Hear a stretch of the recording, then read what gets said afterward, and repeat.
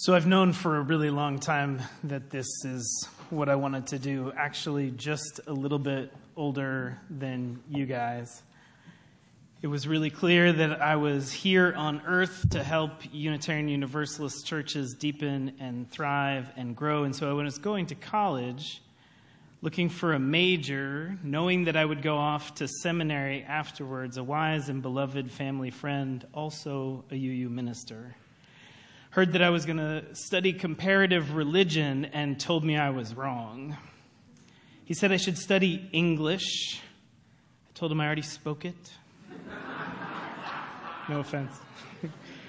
But he said literature was the way into Unitarian Universalist ministry, writing, stories, that's the way, he said. But I knew somehow that I was called to dig into the details and structures and scriptures of our world religions. I was called to read the Bhagavad Gita and learn of the pilgrimages to the Ganges and the 1,000 gods of Hinduism.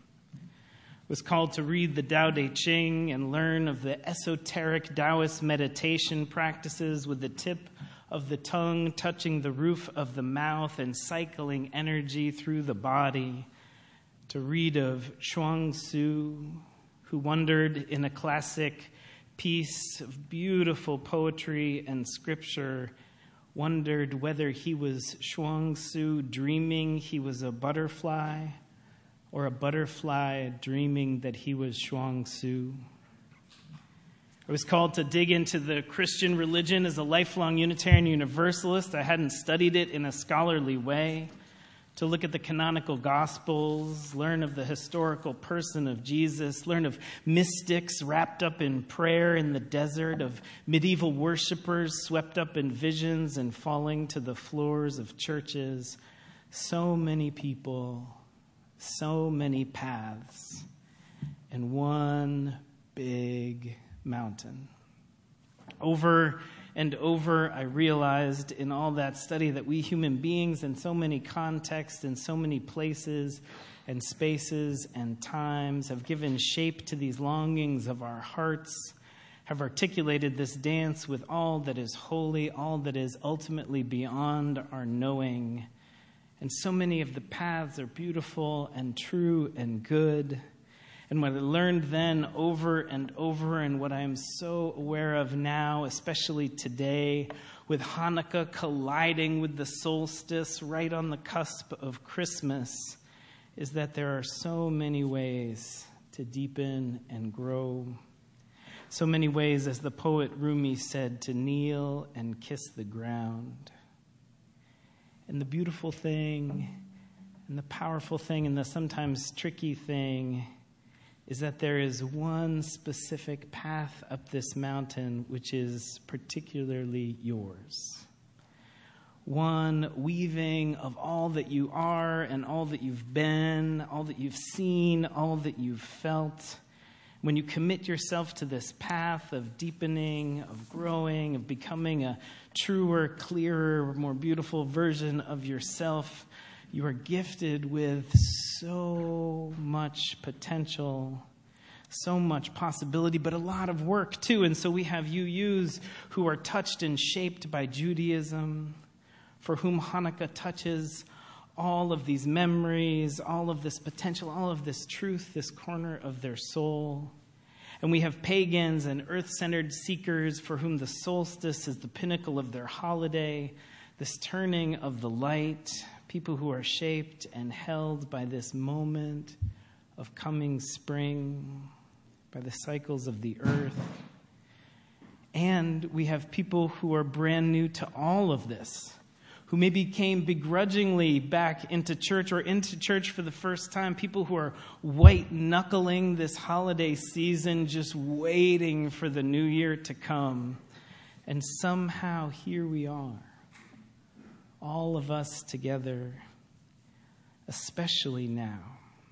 The fact that we are all on these disparate, unique paths is one of my favorite things about Unitarian Universalism, because I don't need you to be wrong for me to be right.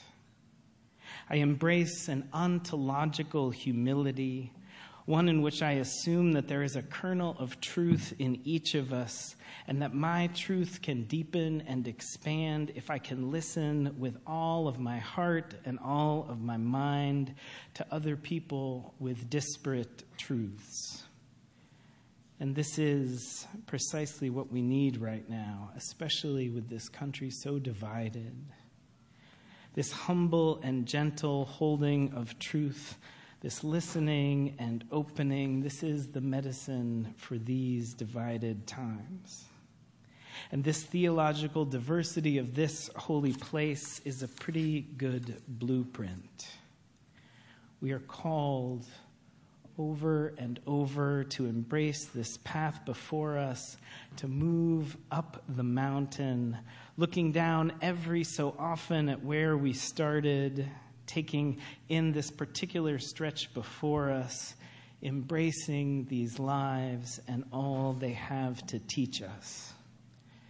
In this moment, so much of my own path is about parenting, nurtured and fed by Buddhist practice, shaped and held by the deep roots of Unitarian Universalism, and the place I am learning, the place I am stretched, is in this path of showing up as the kind of father I most deeply long to be, the kind of husband I am needed to be. This is my path right now, and this is yours, opening before you. This particularity, this beauty, this heartbreak, each moment of inspiration and clarity, and especially each moment of foolishness and falling down, and especially when we get back up, when we dust ourselves off and get back to this living, back to this climbing, to this particular path of this one mountain. Amen.